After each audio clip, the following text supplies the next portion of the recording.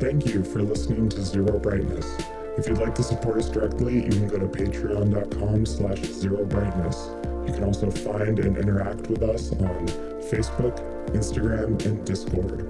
All the relevant links are at zerobrightness.com. We'll see you out there.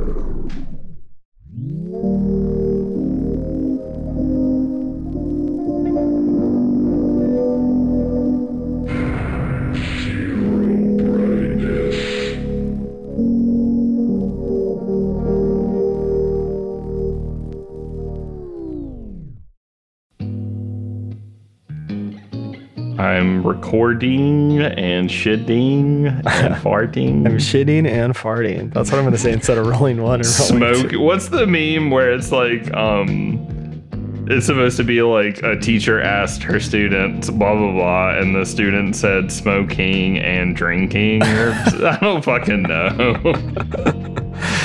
But it's like, of course, it's like a boomer meme. So there's like 4 emojis below it, and then it's like cooked to hell. Yeah. Oh, it's a classic.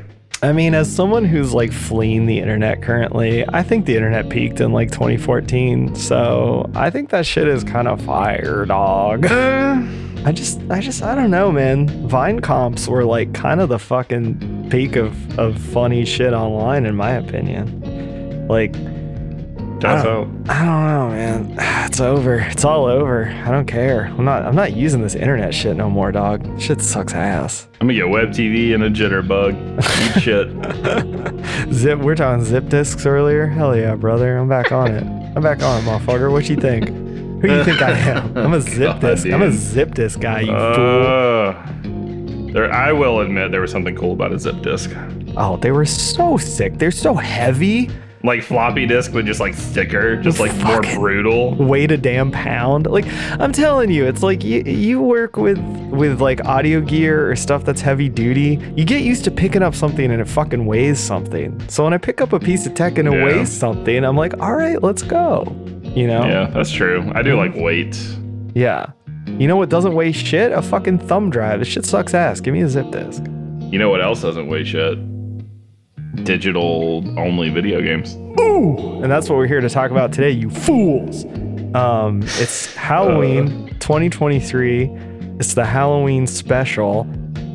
And we this year, I think we've done this before. We're doing it again. We played a bunch of indie games, indie horror games. Ever heard of it? Was that last year? Did we do that last year? I think we did it last year. Yeah, last year we did, and it was really fun.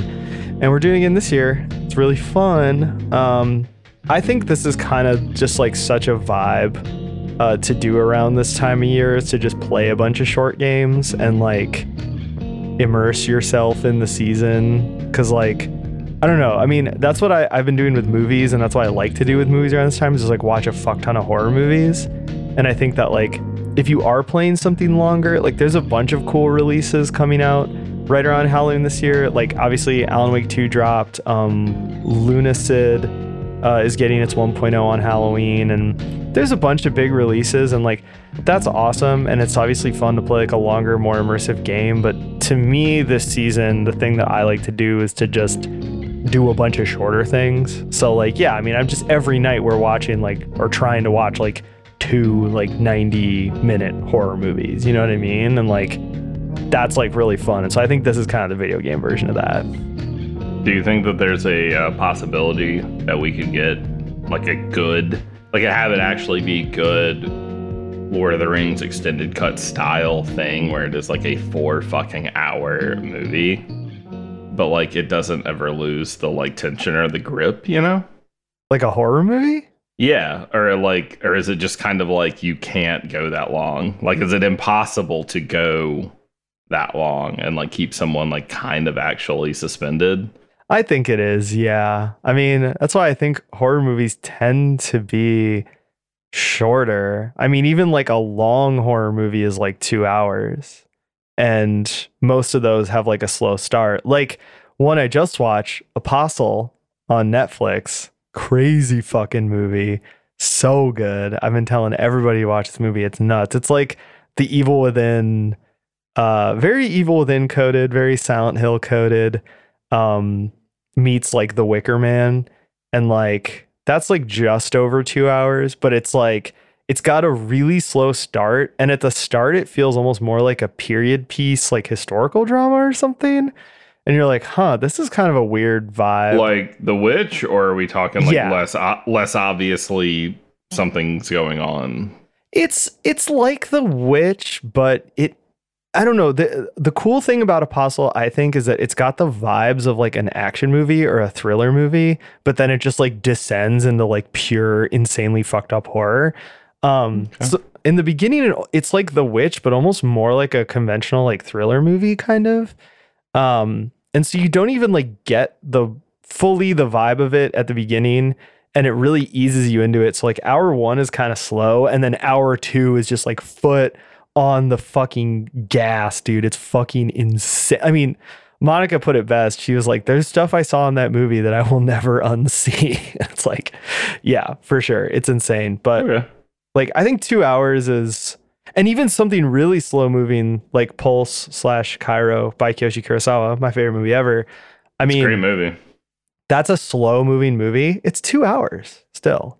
I mean, maybe like Apostle, it's like just over. And I think that's kind of where you max out. Well, then that like brings the question forward, like, because yeah, like Pulse is 2 hours, but it feels so fucking long because it is such a like, this is a drawn out movie. Yeah, not and like intense. in a bad way, but like, yeah, it's everything is very like, I don't know how to put it, like it's drawn out in like a really brooding way. Mm-hmm. Like it's purpose built, but it feels longer than 2 hours. So I'm wondering if there's a way to make the 4 hour extended cut movie like feel shorter, you know? Well, Because I think when I'm in the mindset, like I don't even feel like the Lord of the Rings movies are that long. Like when I'm really like there to watch them, you know, like I'm good, I'm in it, and I don't even clock that it's that long. Well, I think that's like, you know, I talked about this actually in a Zero Brightness Plus, that I was saying that Ding ding ding. ding ding ding. I was talking about like horror TV, Mhm. and I was talking about Not enough of it. Not enough of it. but there's a lot more now than there used to be. That's true. And one thing I like about, there is kind of a subgenre, I would probably call it a microgenre because there's not a ton of this, is like horror TV shows made by legendary film auteurs. So good American version of that would be Mindhunter. And then good Japanese version of that is Penance. And both of those shows, I think, you know, a season is like 6 to 8 hour long episodes, but it has the pacing of a long movie. And I think that TV format is kind of the way to do that. Cause like, that's like a thing I love about both those shows, is that the episode endings always have this feeling of like, what? Cause it's like it just stops at almost like a random point in the story. And you're like, you what? But like, I feel like it still has that vibe of like, okay, that's the end of this episode. The story content for this hour has now finished, and we'll pick up in the next hour. And I feel like that's kind of a better way to do it than to do a super long movie, because like a movie has its own distinct style and pacing. So I feel like the TV format is the way to do that, and to break it up into hour to 90-minute chunks or whatever. And that would explain sort of why, see, in my brain, like that would be a hallmark of prestige TV, kind of the like every episode, because you know a lot of it comes out, you get the whole season at once, you don't have to wait for the episodes to come out, and those episodes end on like just insane like not cliffhangers, but it's literally, it feels like you're mid scene, and that's why they drop it off, is because like, yeah, if you want to have like the feeling of like a cliffhanger that you have to wait a week to see like the kind of the solution to or whatever, like you can do that if you want to wait, or you can just start the next episode and it feels like you're watching a movie basically. Yeah. But prestige TV doesn't really do that, as it turns out. I don't even know what prestige TV means anymore. Sure. So yeah, I guess it makes sense that like there are TV shows that kind of exist in that, like, to use liminal space improperly here. They exist in that long movie / prestige TV / not liminal space. Well, thanks for saying that you were going to use the term wrong, because there was a recent review of this show by someone. It was the most meta shit ever. It was someone who like didn't know the meaning of the word aesthetic or the correct pronunciation of it, and then they accused me of not knowing the correct meaning / pronunciation of the word aesthetic. And I'm assuming they're not listening anymore, but if you are, fuck you. Whatever your name is. You met a comment, but when's the last time you met some friends, girls, ladies? Men, whatever you're into. Yeah, I didn't want to use the word. Wait, which one? I know. Anyway, speaking of, you gotta bleep that out. Oh, I'm bleeping everything. I'll just say a bunch of shit right now I have to bleep. It's just like a 5-minute long, like, beep. Yeah. It's just like drawn out. Yeah, I'm just bleeping everything. Shut up, you fucking. Anyway, so we're talking about video games. Wow. Monica just stink-eyed me so hard. Yeah, tell her I'm stink-eyeing you too. Damn, yeah, whatever. That's crazy. Well, you know what, Justin? You talk a lot of shit for a. So anyway, we played some video games. And we're going to talk about them. Mm-hmm. So let's start with, and also I guess because we kind of planned this a little bit casually, some games we both played, some games only one of us played. Fun thing about these games, most of them are free, or free with suggested tips. I'm always so bad about like keeping track of which one of these are free, because I did start to adopt your mentality of like you only pay for it if it ends up being good. Yeah, well, and I think the reason that I kind of developed that is that it is a little bit unclear nowadays if like itch games are demos or full games. And I think even the definition of that is a little like unclear.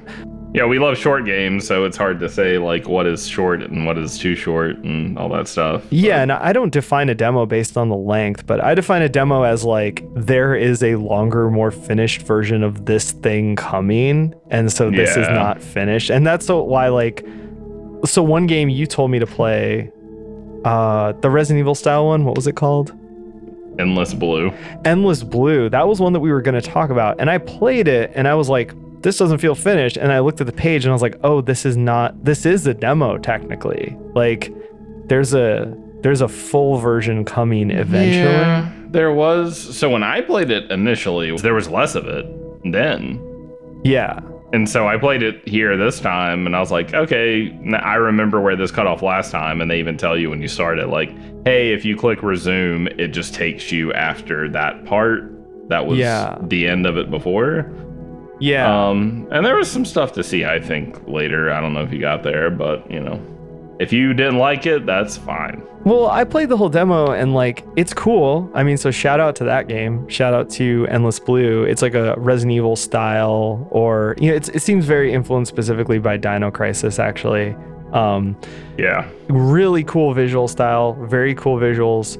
But it feels like a proof of concept. And so initially I was a little turned off, but then I looked at the page and I was like, oh, this is still a proof of concept basically. And so it kind of feels like, and it feels like you're playing the setup for a longer game. And so that's a game where it's like, well, I don't really want to talk about that because it's unfinished, but a game can be, we have covered 5-minute games on the show before.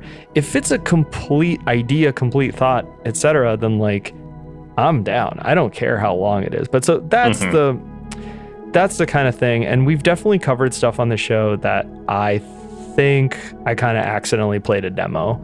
And then, well, it's like, well, I'm not going to pay for a demo, but I'll pay for a 5-minute game. Fuck it. Sure. Like, whatever, Anyway, what I was saying is that, cool thing about these games we're covering, most of them are free. You should pay the developers of these games because these games are really cool and they deserve to be paid for their work.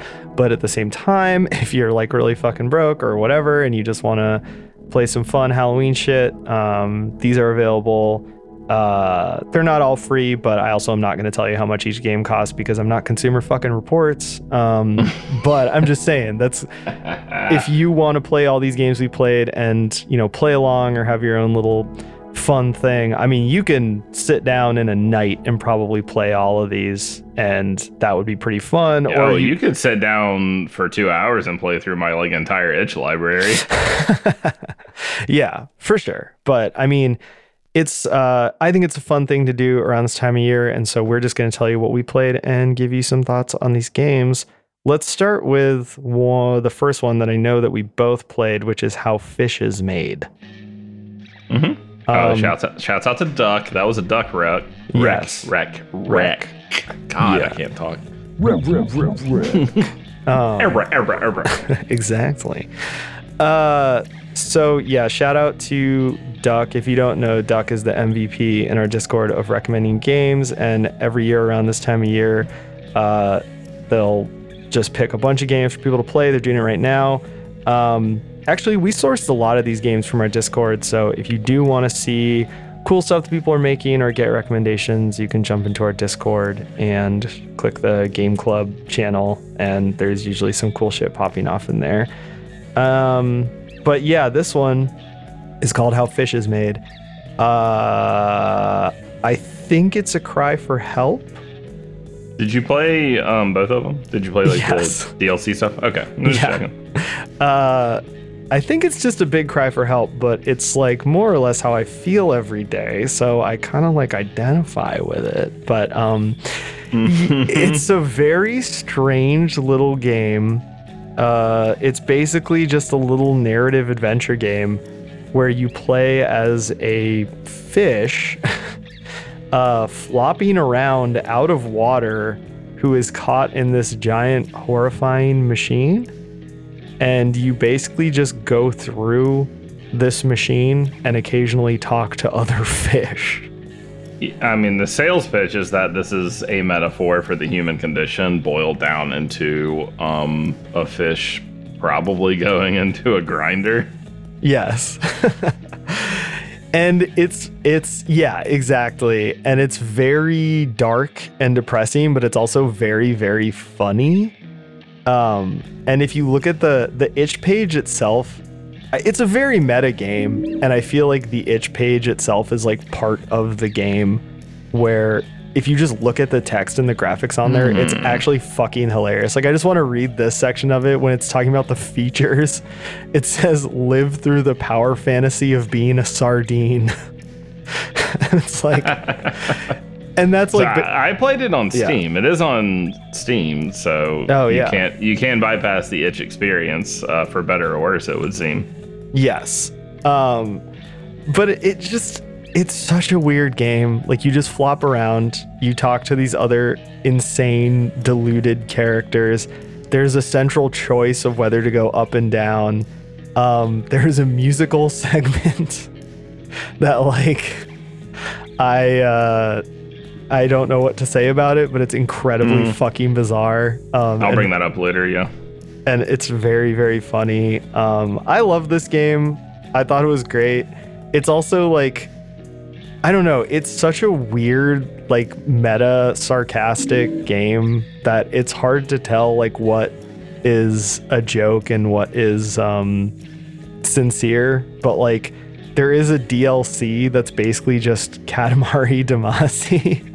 Oh, that DLC was hell yeah, man. That was putting that and it being that was the gameplay mechanic was I loved it, baby. That's chef's kiss right there. That was a great time. And there's a big ass, there's an Evangelion in it. Oh yeah. Yeah, that's true. And it's just really weird. It's just like, thematically, it's just more of the main game where it's like these weird creatures asking you existential questions about like the meaning of life and society being terrible. But gameplay wise, it's just like janky Katamari. And then it ends as a commercial for the developer's next game, which is also like, once again, a very weird meta thing that it's like the game's whole outlook is pretty like brutal in terms of like society. And it's like, oh yeah, all this is meaningless. Wish list our next game. And I thought that was hilarious. Yeah, I mean, I don't know, not to be too morose or, just... Yeah, I mean, I don't know if you had this problem growing up. I had the problem growing up where everyone would just be like, why are you always so, like, whatever? I'm like, I don't know, man. I don't know. And I figured out when I got older, I was like, oh, it's because, like, everything sucked. Everything sucks. Yeah. Everything was done to me and I made no choices. This is just my life. That's why I'm the way I am, you assholes. Yeah. But, like, that's... The game is just, it's that. Yeah, exactly. It's highly relatable to me. Like, I'm just like, that's why I liked it so much. Is I'm just like, yes, because it's very much like you are swimming with or against the current of life, whether you go up or down. Yeah.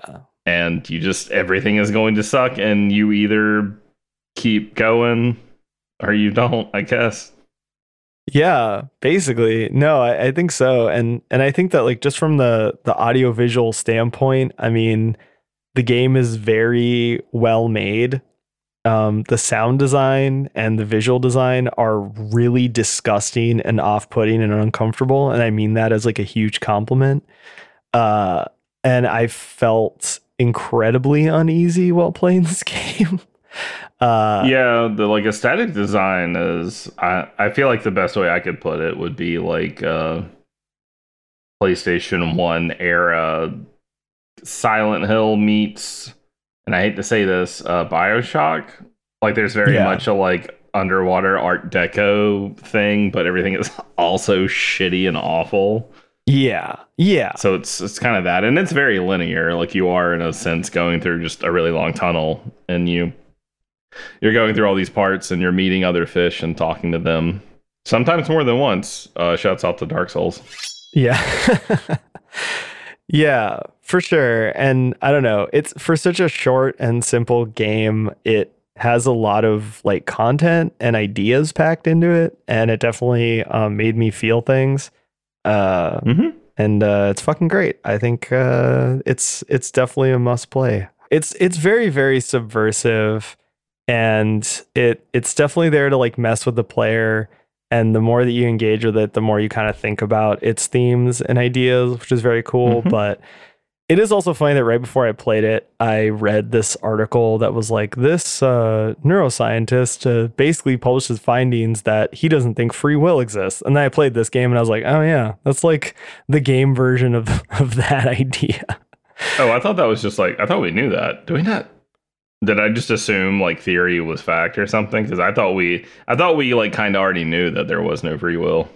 Yeah, I mean, it's debated for a long time. No, is it just like someone's like, I have a new piece of info to dump into the there is none column? Yeah, whatever. I think so. But you know, gotcha. Who knows? But anyway, I mean, I think that's a great little peek into this game. It's a weird, goofy game where you play as a fish that will make you question the existence of free will. 10 out of 10. We love it. And then if you play the sequel, you get to roll around in the fish Katamari cum. I don't know what it is. What's the stuff? There's like the goop. There's like the off-white goop that you roll into, and then you... Yeah. That's fun. It's Katamari Damacy. I don't know how you say it. Katamari Depressy, bro. My Katamari, that's my Katamari, what I mean? True.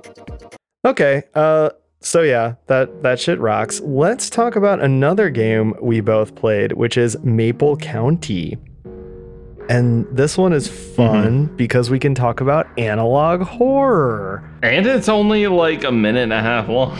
Yeah, for sure. This one is definitely a 5-minute game, but it's great. I think it's a must play, partially because of the length. It's like very low, low stakes. I think it's a fun little thing. It's all about analog horror, which means, hello, fellow teens, we can talk about analog horror. In my research as a man rapidly approaching 40, it seems like Gen Z sure likes this analog horror stuff. Oh, it looks like it's on a VHS tape. Yeah. No, me being a dickhead aside, I mean, there is this big thing on the internet called analog horror. I'm sure most people listening to this know about it. It's been, I think, the dominant trend in online horror for the last couple years. Yeah. It's kind of like, I think it's sort of picked up the torch from creepypasta. And it kind of moved a lot of it onto YouTube and other like video platforms. Like, I'm sure this is on TikTok too. I don't know. I'm not on TikTok. Yeah. But I mean, the whole idea is it's the VHS aesthetic. It's the found footage idea, but instead of being like a film or like a scene from a movie, a lot of it is like, it's like static images. It's like weird little photoshopped images. I don't know, it's kind of weird and abstract and diffuse. It's stuff like phone calls, call logs, stuff like that. It's very abstract and it's very weird. The big work that popularized it and kind of cemented the genre into place, from what I know, is the Mandela catalog, which is what this game is explicitly inspired by. Like, it says that in the credits. And I thought that was kind of interesting because the Mandela catalog is like it was like super popular, big thing on the internet. Now it's like a whole series. I think there's probably like a feature film's length of like stuff now on that channel. Either like main videos or various things that are kind of like in a similar style, you know? An SCP, if you will, but yeah, different. Yeah, it is heavily inspired by SCP also, which, I mean, SCP was never really a creepypasta per se. It kind of is adjacent, but, you know, it started, I think, on Reddit and then eventually moved onto its own like wiki. And then, you know, has its own. Well, I hate to say this, and I hate to kind of like tell on myself a little bit here, but I think SCP, I don't know if this is where it started, but I can tell you that SCP was on 4chan before Reddit existed. Sure. Yeah. Or at least was like at all a force in like anyone's mind. Yeah. So I think maybe SCP was just kind of one of those like fun sort of like internet hive mind things where you could find something about it no matter where you went. Yeah. And then as the internet became more of what it is today, it became really easy for all of those people to find somewhere to be like, what if we just made this into something? And I'm not like an SCP head or anything, but I do really respect how these people managed to like kind of concoct this entire like lore base. Yeah. Just kind of on their own, especially in a world where everyone's like, why is blank like this? And it's like, well, this is a fictitious work and someone just wanted a vessel for something. It's not that deep.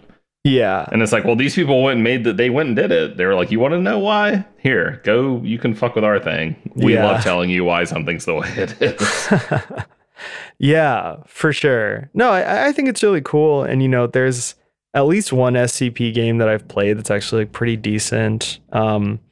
So it's cool. And I feel like analog horror is kind of like the next thing like that. In terms of my personal feelings on analog horror, I have to admit that I'm not that into it. I think it's a little bit thin in terms of its premise. Like, I feel like even just the Mandela catalog, I think the first video they put out, or the first big like chunk of the story, was pretty cool. But I think that the whole storytelling device of being like super abstract, not really having any sort of like core narrative or anything concrete at all, relying on still images and stuff, I think it lends itself better as like a way to set up a story than to tell a story.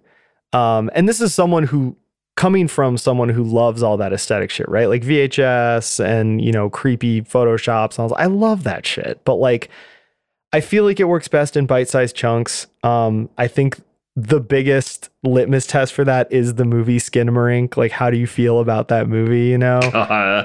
Which I ripped open that wound in the Discord the other day, and I guess it turns out I'm the only Skinamarink hater in the Discord. I don't know. I think some other people were like, yeah, I don't get it. And I definitely saw people like just kind of out and about that were like, why does anyone give a shit about this?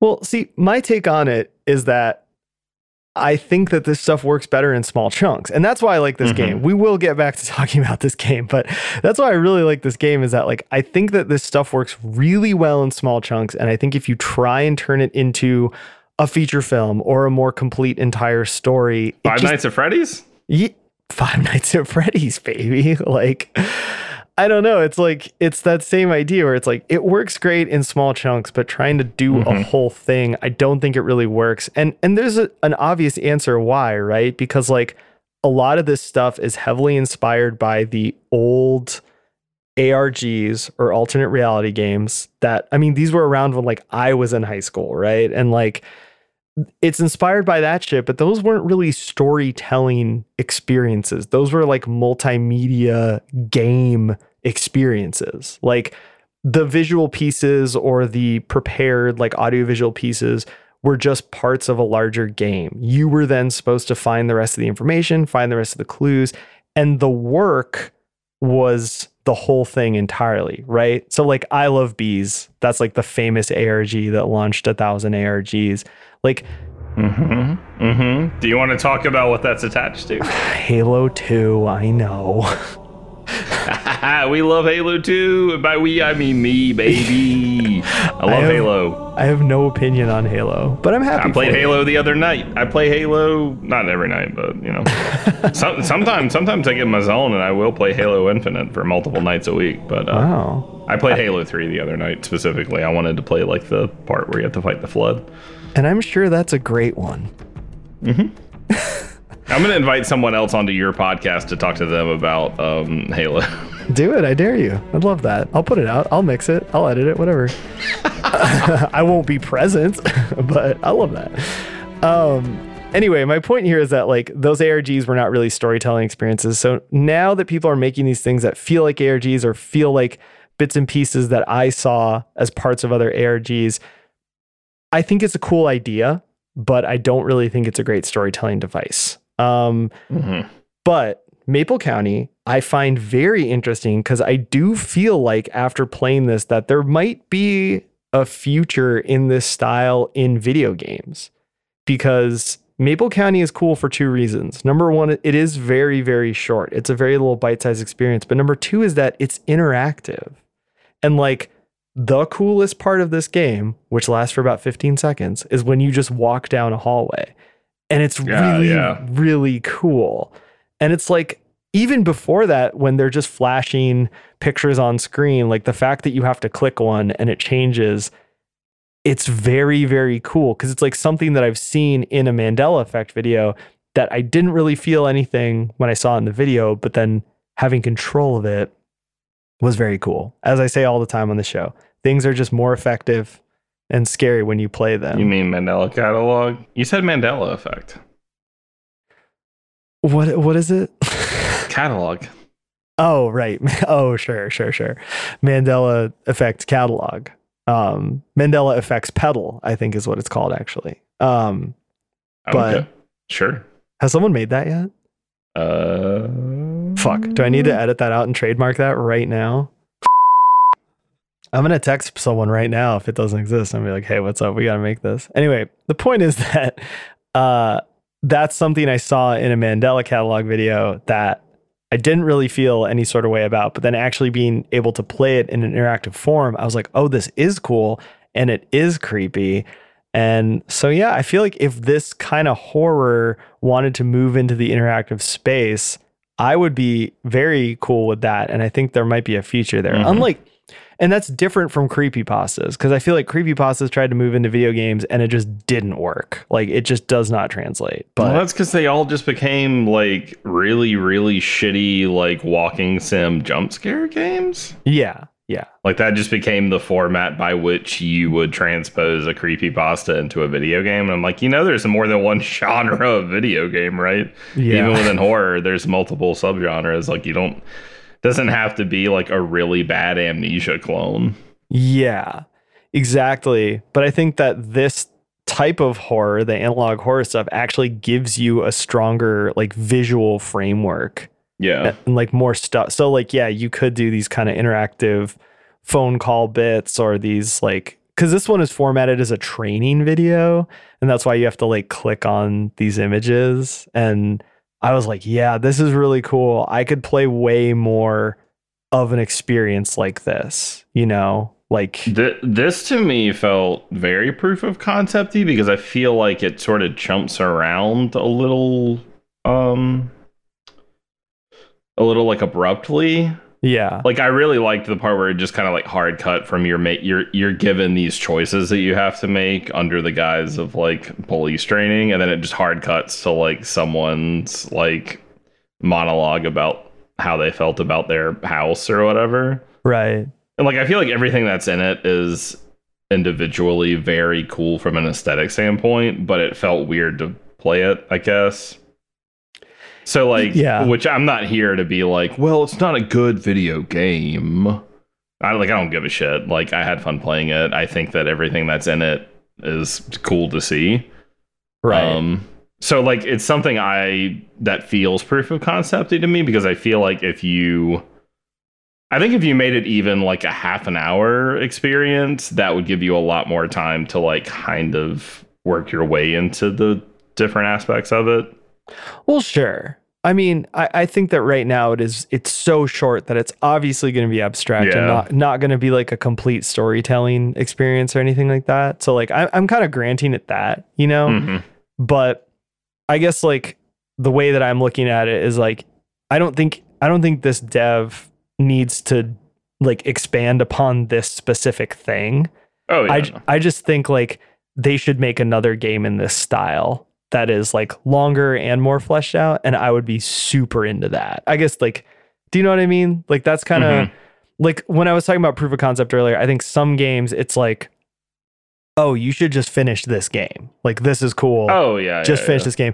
And then some things are like, oh, you should make something like this. You know what I mean? Because that's kind of like a lot of devs do that. Like that's how we got Lone Survivor, was the dev did like a really short little 16-bit demake of the intro of Silent Hill 2, and then was like, wait, what if I made a whole game that was like a 16-bit horror game, and then ended up making one of my favorite horror games ever. Like that's cool. I'm glad that he didn't make an entire 16-bit demake of Silent Hill 2, because to me that's like weird fandom bullshit. Don't do that. And instead he like made something very cool. So I feel the same way about this, where it's like, I really like Maple County. I think it's very cool. I think that this dev and maybe other devs too, like people should actually do this because this is cool. And like anyone, the next person who wants to make like an analog horror YouTube video should maybe pause and be like, can I make a video game? Because this is way cooler. Get some help. I think my problem is that I specifically really liked the concept of it's a training tape. Yeah. Like I think specifically the like you are a like small town Midwest cop and you have to watch this fucked up VHS tape is like a really cool concept. So that's the only reason I would say like, what if this were longer? Which it could, and that like still leaves the door open for like, I don't know, he does Oak County. Yeah. And it's the same thing, but it's just a whole different thing start to finish, I guess. Because I really like the actual like the choice segments in the tape were fun, even if it like jumps hard from like pretty normal stuff to like, okay, here's an obvious creepypasta screenshot, and you pick either that or just like a dude, like a white guy. Yeah. Like yeah, of course. Like, but like you know those segments are really fun. The walking section was like the aesthetic effect over that entire part was crazy. It felt exactly like, at least for me, like all those nightmares you have, or not even nightmares. Sometimes it's just my fucking dreams. Like nothing bad even happens, where like you'll enter a space, you can't turn on the lights. Suddenly all the lights that were on behind you are just fucking off, and you're just like wandering a place that you can't fully see in or get anything to work. And nothing's happening, nothing is going on, but it feels like something must be. And so like in your dream, you just get more and more anxious. Like I have those way too much, like way too much. Yeah. And that felt exactly like that. And then of course you get to the end of it and it starts to get overtly weird. So like that segment's really cool. Even though like short kind of like, I hate thinking about my old house segment was like a really cool little bit. So there's a lot here that I certainly hope they go on to make something. That's one thing I really like that I've seen in indie games that I would like to see more of is people like really aping the style of like other old media formats, not just kind of copying the aesthetic. Yeah, like I like it when these games actually like mirror like these older formats. Like we covered a game, I think it's called September 1999. It's like another little 5-minute game that really looks like an old VHS tape. Like they really do the found footage thing. Yeah. Or like that one Kitty Horror Show game, Anatomy. I think that it's so deep into that like cassette tape, VHS tape kind of vibe that you do feel like you're actually looking at a VHS tape or something. And like I really, really like that. I think that's really cool. There's something very cool and meta about it. And it's also a great way to just dress up like cheaper assets, which I know a lot of smaller devs are using. I think like obviously the PS1 style has proliferated out a lot and it's very popular, but I would like to see more of this kind of shit. I'm a big fan. But yeah, I really liked that in here. So yeah, another cool little short 5-minute game you can just fuck with, and it's very cool, and I don't think you'll regret it. And you might get creeped out. I got creeped out. I put my headphones on at the perfectly wrong time and got really freaked out at one point. So A+, good stuff. Well, I got a question in this vein, or a query or whatever to pose. Do you think that the reason that, I mean, obviously the VHS effect is really good for kind of distorting lower-fi visuals. Do you think that like the reason that that specific aesthetic is so popular is because VHS is purely from a time before everything was connected and you could very easily debunk like anything? Like I know there's sort of a like crossover, you know, like tapes were sold until X date, and like DVDs even pretty quickly got outmoded by, you know, something better, but like there was a long period of time where like VHS was the dominant home media format, and during that period of time you could believe anything because you couldn't disprove it within 2 seconds, you know? And that's like why Blair Witch like took off. Like the internet still was very much in its infancy, so you could see that movie and be like, hold on, is this actually a thing that happened? I don't know. Well, yeah, and the visual style obscures so much that like you naturally are like, I don't know what I just saw. You know, you could just be watching a home movie and there's just like, well, I can't tell what's in the background because it's so blurry. You know, and so it's like that plus a lot of the shared experience of like seeing creepy stuff like that on VHS. I think it's cemented in a lot of people's minds, and so those people make art that uses that style, and then eventually it proliferates out. So you've got much younger people who didn't have that shared experience who kind of understand inherently that it's like, oh, that's what's cool about this format, style, aesthetic, etc. Like, so yeah, it's like a perfect storm of all that stuff. But totally, I remember watching like weird like UFO documentaries and like Blair Witch and stuff on VHS, and it feels a lot more believable than watching some digital thing in HD where it's like, well, no, I can see that that's fake. Like that looks stupid, you know? Because I don't know, man. I think just in general, VHS effect is creepy, even if it's on something that is not at all in any way like weird or odd. Yeah, there's just a quality to it for me personally that's like, oh, this is just distorted.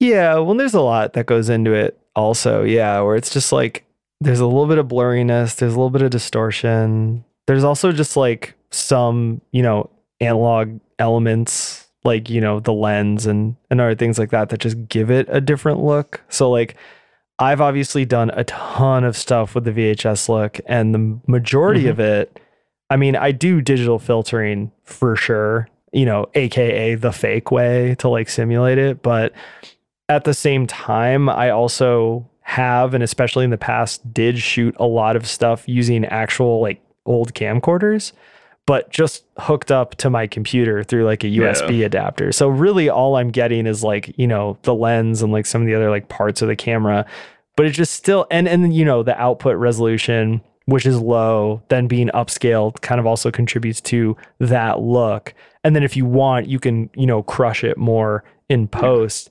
And it's like, you can simulate the like tape noise part of that whole thing. Exactly. And some of the distortion and stuff. But like, it's still like just has that different look, you know? And like, even like, I just did a video that kind of has that look. I took it in a different direction. It's supposed to be like public access.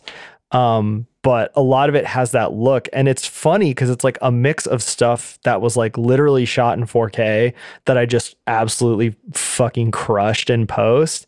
And then some stuff that was actually shot on DV by me. And then some stuff that was shot on DV by my nephew, who's like 17, who just like, once again, just loves that look. And definitely watches a lot of skateboard videos, which are still largely shot on DV. You know, he just likes that look, and he got a DV camera that works and found the tapes for it and all that stuff. Nice. And like the mini tapes? Yeah. Yeah. Mini tapes are so cool. Yeah, it's really cool. Any physical media is cool. Like mini discs, mini tapes, any of that shit. Like whether it's like the little camcorder tapes or like the tiny cassettes for like a fucking tape recorder and answering machine. Like, dude. That was how I used to record all of my old demos on, because I had a Pearl recorder, which is just one of those little handheld recorders that records onto the answering machine tapes, the mini cassettes. Yeah, I love that shit. I actually found, when my nephew and I were out at a thrift store, we found an old it's like a handy cam, except it records on mini DVDs. They look exactly like GameCube discs. Oh, were they like in the plastic? Like they had like the plastic shell around them? Yeah, hell yeah, dude. Yeah, isn't the like the Sony mini discs isn't that like I can't remember if that was proprietary. Maybe that was just for music stuff, but I remember there being like a proprietary like CD format that was like tinier and like in the plastic shell. Oh, well, that's the UMD for the PSP is what you're thinking. No, not those. God damn you. These were just like GameCube discs, and they were DVDs, not CDs, because they were mini discs. Mini discs were like tiny CDRs. Mm-hmm. This was like actual tiny DVDs, and it was really cool. We took it out we looked at it. It was too much money to buy without knowing if it worked, but we were both just like, whoa, this is fucking crazy. I hate going into the thrift store and be like, this is too much money. Yeah. It should not be. That's not how they're supposed to work. Yeah, buying old cameras is always like a massive gamble, because it's like, well, I don't know if it works, but I think I paid $15 for the like stereo that I found, that I was like, maybe this cassette deck works. Yeah. Oh yeah. Which I think I think maybe at that one I knew there was some amount of like, well, they make sure it powers on at least. Yeah, for sure. So it works. It's just, of course, something's wrong with the tape deck. There always is. I can't find a fucking tape deck to save my life. Dude, the real analog horror is buying stuff from the thrift store and praying that the tape deck works. The one in my car works, at least, kind of. So. That's fucking cool. Yeah. Okay. Well, let's maybe talk about some games that we didn't both play. Let's branch off here for a second. I want to talk about one of my favorite horror game devs out right now, which is Chilla's.Art. I've talked about this creator a lot on this show and on Zero Brightness Plus. Justin, you've played some of this stuff for the show. Yeah, I just forgot to play this one.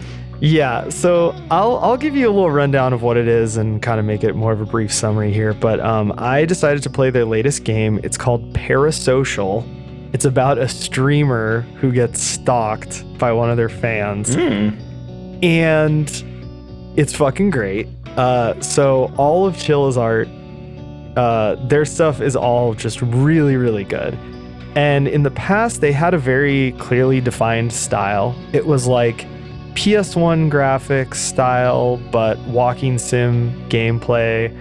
Each game they made kind of has like a gimmick or a hook. So like in the convenience store, which is one that we played for the show, you work in a convenience store, and like the gimmick is kind of like you have to go to your job and work, and then creepy stuff eventually happens, and it's very fun. It's a very good game.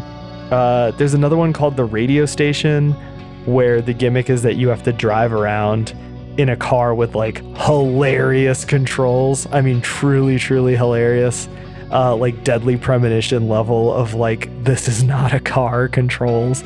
But that game also really kicks ass because it's got this like audio drama that kind of plays out as you play the game. Like you collect these tapes and you sort of slowly unravel this like, it feels like you're listening to a radio play at times, and it's extremely cool. It has a fantastic ending. So it's interesting. I feel like the style of this creator, a lot of times it's very influenced by J-horror, but in terms of like the actual experience, it's like very sophisticated storytelling kind of butting up against sometimes janky gameplay, you know, which is also like kind of my shit. Especially if it looks sort of like a PS2 game, which all their stuff does.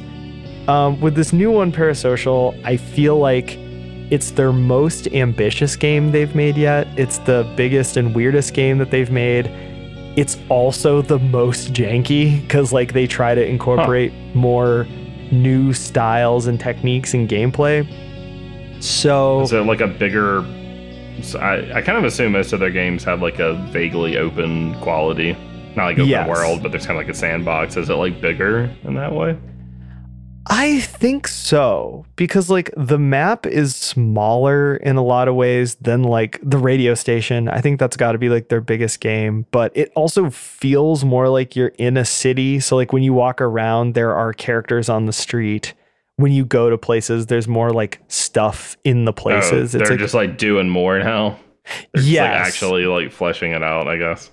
Yeah, and there's like other characters you interact with that feel more like characters in the story than just like random like assets, you know what I mean? So like, and the story is more complex. Like there are more characters, there's more stuff going on, there's like side plots, there's choices you can make. I mean, it's just, there's more going on, I would say, in the game, you know what I mean? Yep. Rather than just being like another game in the style that they've established. So it's a weird clash where like it is more sophisticated, there's more going on, but it's also more janky. Like there are definitely parts where like you have to do like chase sequences that are like really janky, and the game will just let you try again, but it obviously does kind of suck when you just, there's one segment that I did like 8 times and I was like, yeah, okie dokie. But it breaks the pacing in a very fun way. Yes, but overall, I love this game. I think it's brilliant. The reason I think it's brilliant is because it has some of the most bizarre fucking meta shit I've ever seen in a game. And specifically what that is that in this game, to play as a streamer, you have to actually stream. And so there are parts where you sit down at a computer and you play the game, but as the character in the game playing the game. So if you move the mouse, your head looks around. So you have to just look straight ahead and then use the keyboard to like control the game. And it is the weirdest, most meta thing I've ever done in a video game. And it's also like, the graphical style of the games that you play is different, so that it's like you are a character in a video game playing a video game, and like the video game looks lower-fi than the lo-fi video game that you're already playing. And like the game actually uses that to like create tension and like create scares, and it's like actually genius. Like it actually blew my fucking mind, where I was like, oh my god, like I'm a guy and there's another guy in the thing, you know? And I don't know, it's really fucking good. It's also weirdly very funny. Like you're definitely playing as like a young, like terminally online streamer person, and there's some really funny stuff in there. Like whenever you're mad at someone, you instantly block them in your phone, which I thought was really funny. Also, when they're like, the game will use the phrase call for help, but you only ever text people. And it's nice. Intentional. Yes, hell yeah, baby.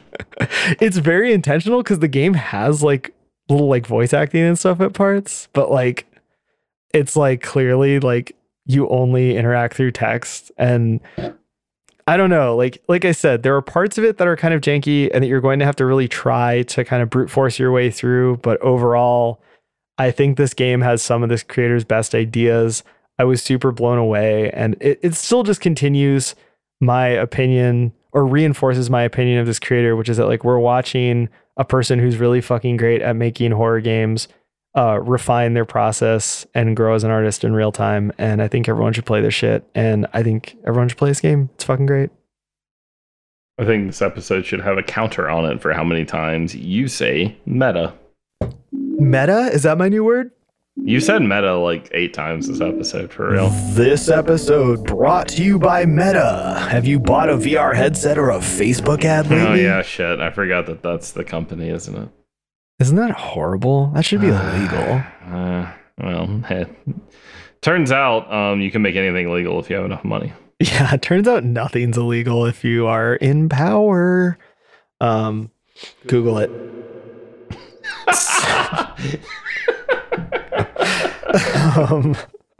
So I love how like literally that's like such an abstract thing to even Google, but also it's not at all. No. Like I hate that. God, this sucks, man.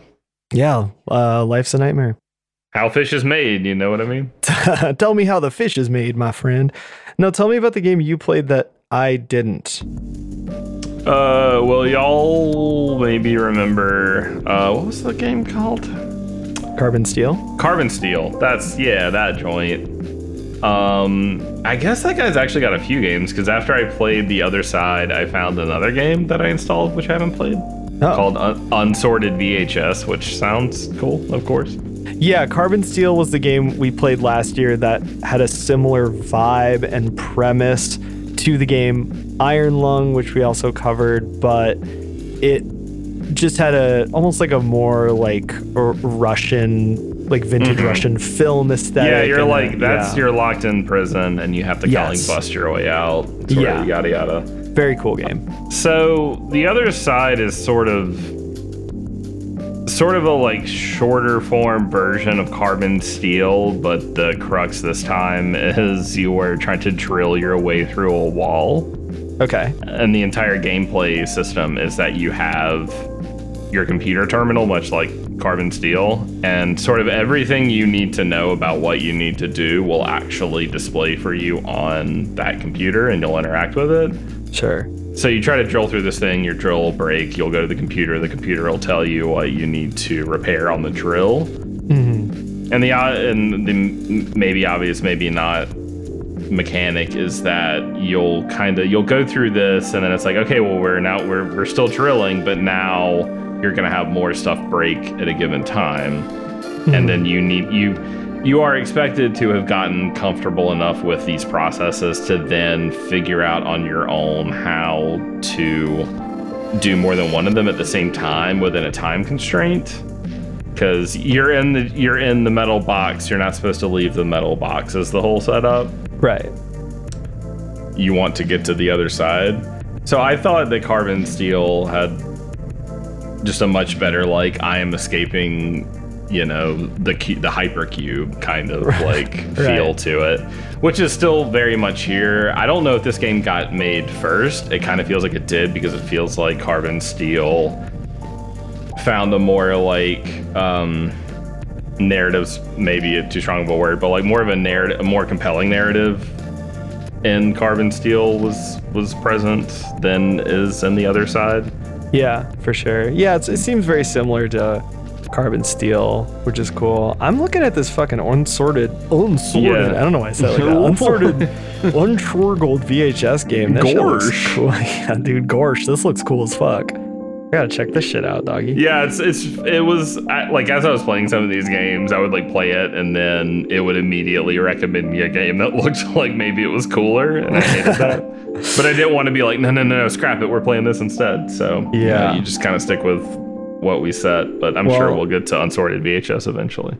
I missed the Discord message and didn't play it at all. But yeah, sounds cool. I mean, I'm interested in this dude's work, Mike Klubnica. I said it weird earlier, I think, because I said Russian film, and then I was like thinking Russian, and I looked at it and I was like, Mike Kublinka. But yeah, I mean, maybe there is like a very Soviet like like oppressive brutist like physicality to the aesthetic sort of settings that he puts in his games. That's why I played it. Is I'm like, well, even if it's like not the craziest game you'll ever play, like I think they're always fun to play and they're fun to inhabit. Maybe that's like the driving force. Is I think it's just fun to be inside of the little rooms he seems to make, because there seem to just be a lot of little rooms, which I think Carbon Steel kind of like at the very beginning alludes to like a much larger space. But well, yeah, and like I think that when I played Carbon Steel, it was like, oh yeah, this reminds me of Soviet era film for sure. Reminds me of Tarkovsky. It's like the big one that especially gamers might know because of the game Stalker, which takes a lot of influence from his film Stalker, and I think which is based on a book. You're not special. You're not cool. Yeah. So like, I like that vibe, and I like that kind of thing a lot. I'm a huge fan of Tarkovsky. I mean, I've watched a lot of old like Soviet era movies. I'm not like the expert on or anything, but I do love Tarkovsky. I love that vibe. But yeah, that's cool stuff. Yeah, I think if you like that vibe and you like the horror vibe, which clearly you do, you're here. It's probably fun. I don't know how many games he's got. I would imagine it's fun to kind of just get them all together and just play them. Well, he's got a game. I'm looking at his page right now. He's got about like 6 games on itch. He's got one called Concrete Tremor that says explicitly a short horror game about Soviet apartments and plastic explosives. Hell yeah. So, I mean, I think I'm going to assume dude's got experience, or, at least some kind of connection. But I picked up the vibe immediately. And I love it. It's a great vibe. So, okay, let's talk about a game we both played, Stop Burying Me Alive Beautiful, which is hell of a fucking name for a thing. You were hip to this because Angela Hay worked on it, did the art and the visuals for it, and they did the game You Left Me, which we covered last year. She's got she has a lot of games, actually, I think. Yes, very prolific creator. Which I like. At this point, I don't think it's very common for a lot of people to sort of lament the idea of visual novels within our community. Right. I'm just bad at reading. I'm not a good reader. So I like hate them by default, but I think her like her distinct sort of like aesthetic and visual style drew me into You Left Me, which we played. Yeah. So I think I followed her like on socials after that. So I like knew this game was coming out, so I played it when it came out. Yeah. I don't know if like the crew is like gonna be a crew later and work on other games, or if this was just like a kind of a one-off collaboration. Yeah. But it's fun. I like a visual novel that sort of lightens the novel part and sort of ups the game part a little bit, because You Left Me, if I remember correctly, is mostly just kind of like a choice system game. Yeah. You literally just get like a sentence or two of text and you'll make a choice, which is light enough for me to handle as long as there's something interesting on screen to grab me. And this provides a lot more of that. Yeah. Which clearly is because you've got other people on board with programming and writing and stuff. So. Mm-hmm. Well, the premise of this game is so weird. It's like you're in a hole and your ex is down in the hole, man. Down in the hole. Your ex is burying you alive and talking to you while they do it. But then there's also like a rat girl who lives underground who's also talking to you and who plays cards with you.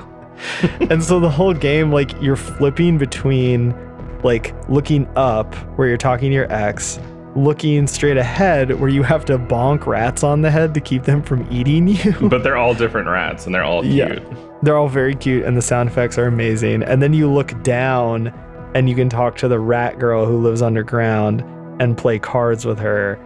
And it's so weird and cool. I really liked it. it's such a bizarre game. Like in the beginning, it was hard for me to wrap my head around. I was like, what the fuck am I doing? But then you figure out that it's just, you just look where there's something to look at, basically.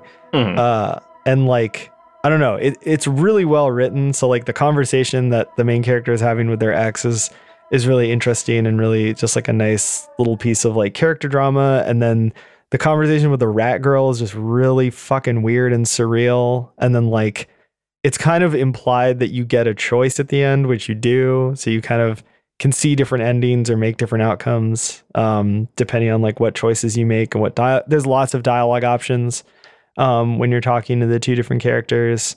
It's just a really cool game. Once again, I mean, the art was done, by the creator we mentioned earlier, and the art is like so good. Very cool, like kind of weird, surreal, colorful, slightly anime-ish art style. Very cool. Yeah, I like this game a lot. It's cute. It's weird. It's kind of depressing.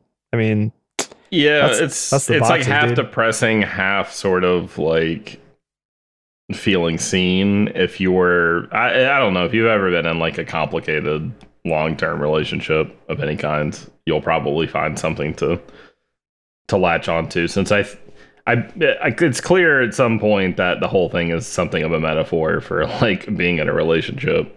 Yeah. And I think it just has like a fun, vaguely supernatural twist because that's fun. I don't know.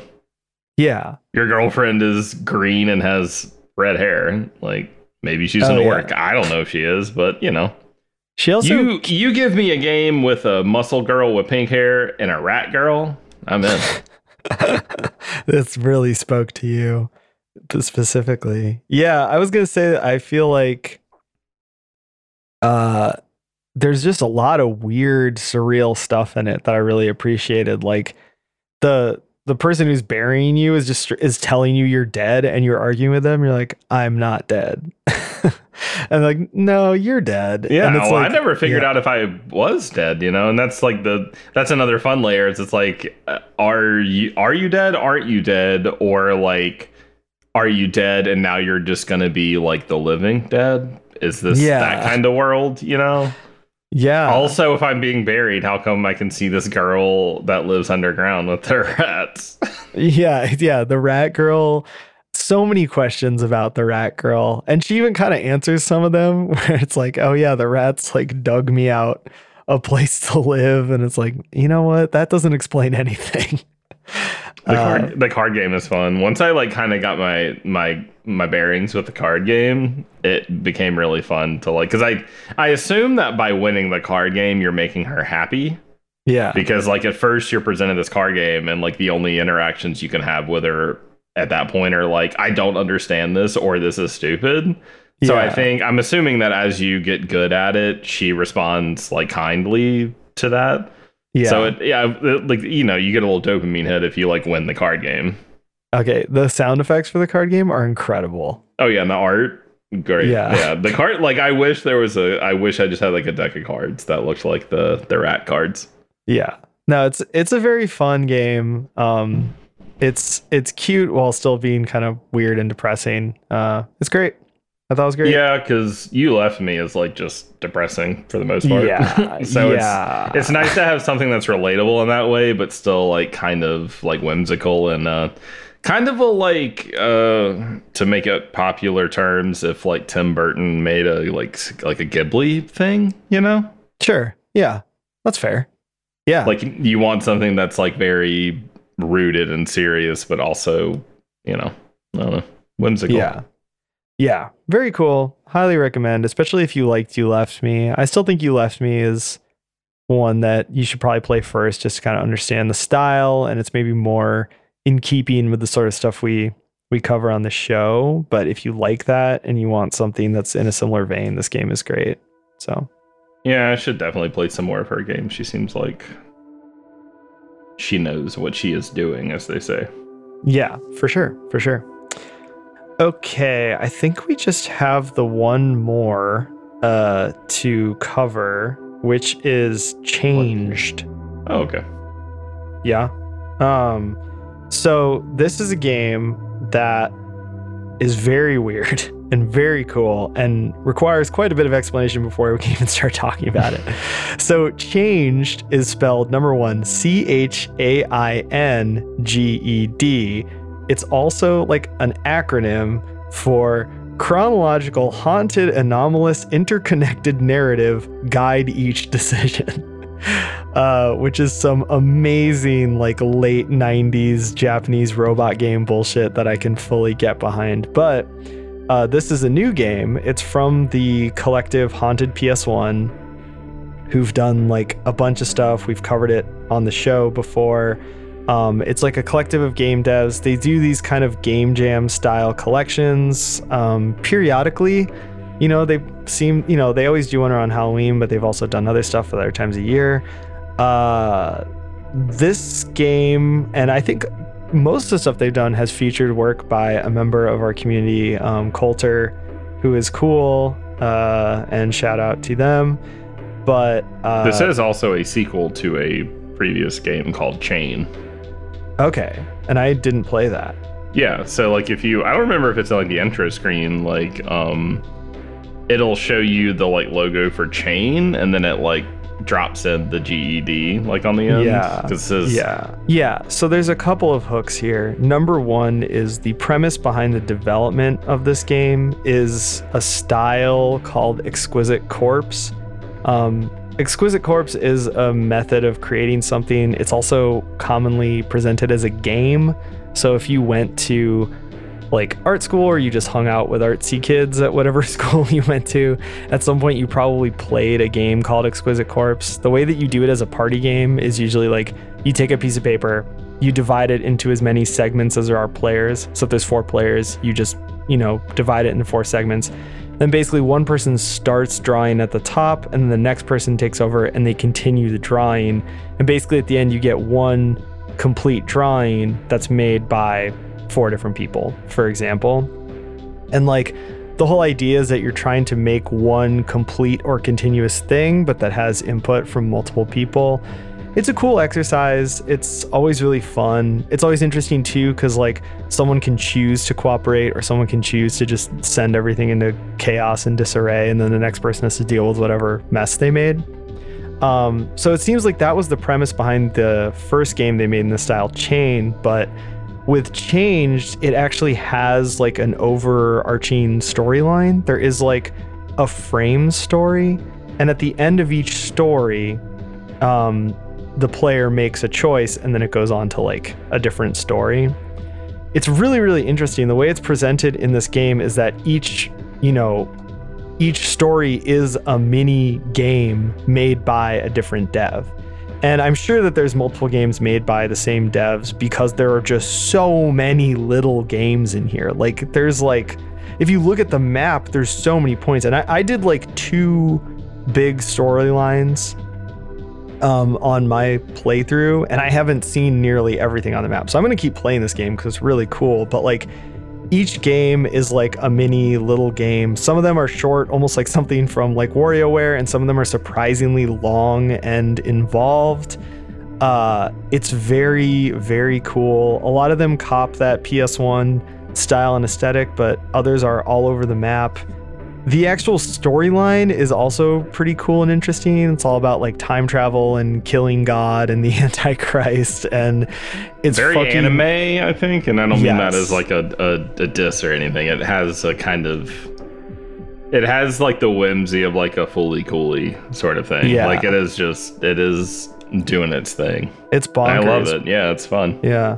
The thing that I think is really cool about this is that like a hallmark of all of this haunted PS1 stuff that people have been talking about since the first one launched is that the launcher for all of these collections is always like incredible. Like the style, the visuals, the sound, everything. Like the first one looked like a period accurate recreation of like an old PS1 demo disc.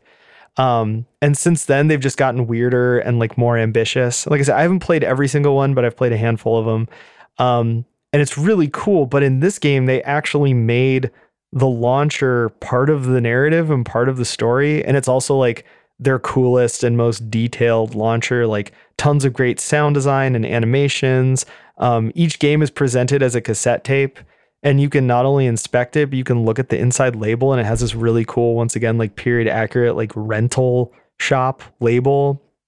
It's really cool. Like there's just so much detail and so much cool design that went into it, but it's also part of the overall narrative because, you know, it's got like the chains and it's like showing you the decisions you've made. And I don't know, there's just like the fact that they actually managed to weave in the launcher into the narrative and make it like a really important part of the game is really cool because it's something that people noticed right away. Was like, this is awesome. Yeah. This is like a standout part of the experience. So I thought that was well, awesome. It's such a like unnecessary thing to even bother with because I think most people just you're there for the game, especially on like a indie setting. So to like to have the menu part of the game even be like a fully realized part of that whole experience and find a way to tie itself into it is kind of like a step that they didn't even have to go to, but they did. Yeah, for sure. Well, it's also such a cool way to present this experience because not only is there a ton of shit, but it's all really different and it makes each playthrough or each path you follow really interesting. Because like one thing I noticed was that when I was going down the narrative paths, like some of the narratives I liked better or was more interested in the narrative, but my favorite games were like over in other narrative paths.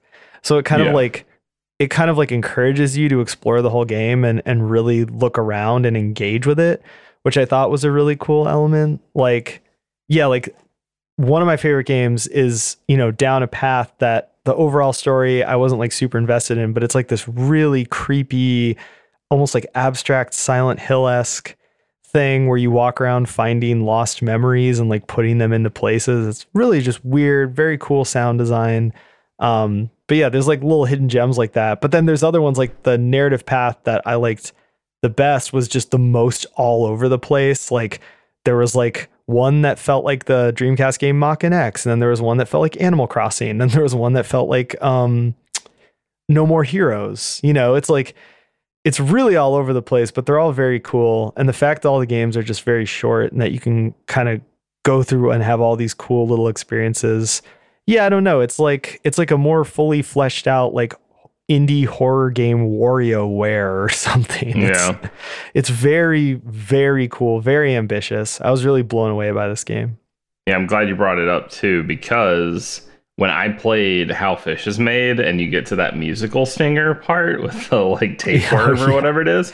It was extremely reminiscent of one of the branches that I found myself in and Changed. There was like definitely more of a like, if I'm remembering how it played correctly, which I did a bit of a string for a bit, and so some of those games like blended together, but I feel like I remember one that was very much sort of presented as like a visual novel, but then it had a sort of a like turn-based RPG mechanic in it, which maybe I went from like the turn-based one to the visual novel one, I'm not sure, but yeah, I do remember a little chunk of that game being a 2D VN style experience, and I remember it being weird in the exact same way that little like musical bit was. Yeah, because the other part of the whole game is that you're dealing with this overarching narrative at some point, but the ways that they choose to interact with it can be very different. Yeah. So it can go from something that's like fairly serious, even if the premise is like already just kind of inherently goofy in an anime sort of way. But like you can still take it in a pretty serious direction, or you can just take it in like a insane direction, whatever you want to do. And the juxtaposition does a lot to keep it like really interesting. Yeah. On top of having the obvious option of, you know, play a game, then you choose.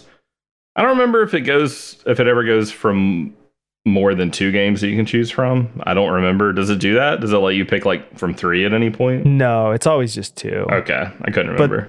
But some of the branches get kind of complicated. So you can kind of go to a dead end. And then the other thing that's cool is that once you've beaten the game, you can, instead of replaying the whole thing, you can just select it and there's a fast forward option. So you can see like where the other path goes. Dude, fast forward options in video games. Oh man, God, that's some like Nobel Prize shit in my opinion. Like, I get that it's more of a thing that works at least in mainstream games, like in hindsight, kind of. Like you know, a game's already been out and people have dissected it, and they're like, okay, maybe you need to be able to skip past some of this stuff a little more quickly than you can. But I don't know. I wish people had it in mind more. This isn't a literal fast forward. It's just a button that says fast forward, and it takes you just right to the choice. but still though, that you are still bypassing like a part of the process that may not do anything directly for you. That kind of feels like you're just burning time. For sure. And like, especially because like these games are so all over the place that depending on your taste, like some of these you're going to want to replay and some of these you might not. So I think it's cool that they just let you basically freely explore all the different games that are here and freely explore all the branching pathways.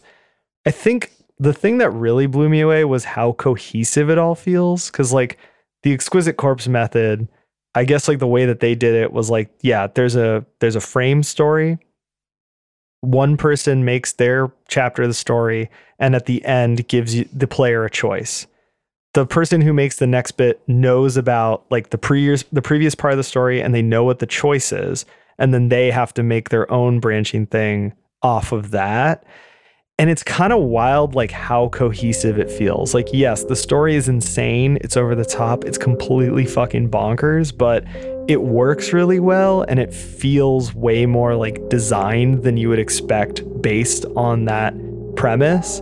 And it's also like they keep it simple enough. Like there's not a ton of characters. There's not necessarily a lot going on. They keep it pretty simple so each person can do their own weird and cool thing with it.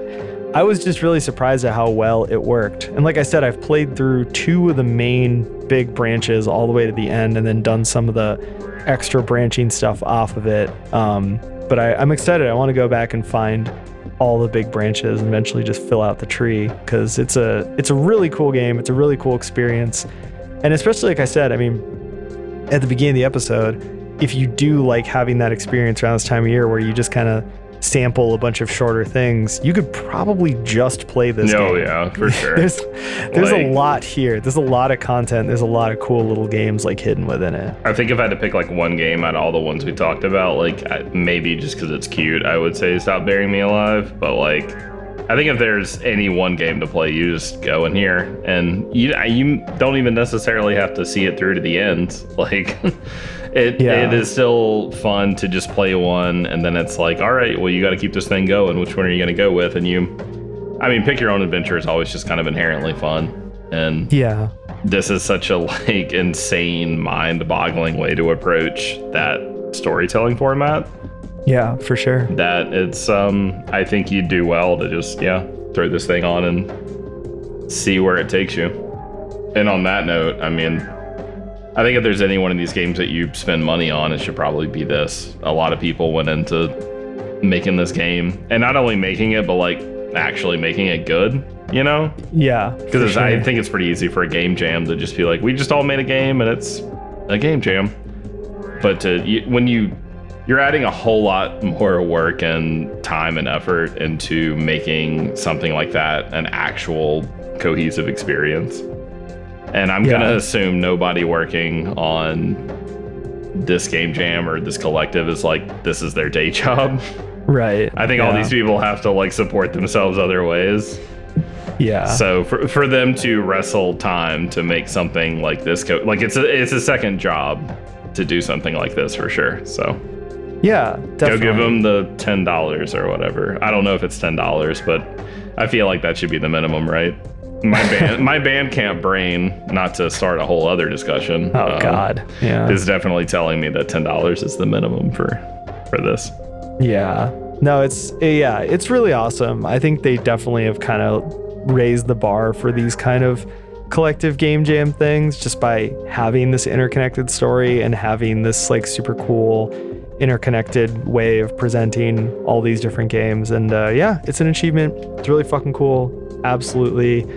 You should go play it. I mean, I've said that about like every game in this episode, but yeah, like you said, this one's definitely very special and something that people should check out. Yeah, go play video games. stop playing Fortnite. Get off the Fortnite, get on itch, play some cool indie games. I mean, half of these are on Steam. I don't know. Do whatever you want, but no more Fortnite. play some fucking spooky games. There's no Fortnite card for you. Was it $19? Fortnite card. I love $19 Fortnite card, baby. Yeah, it's spent. That shit is spent. Go get on itch. You've been blocked. Yeah. Haters get blocked. And trolls don't get blocked.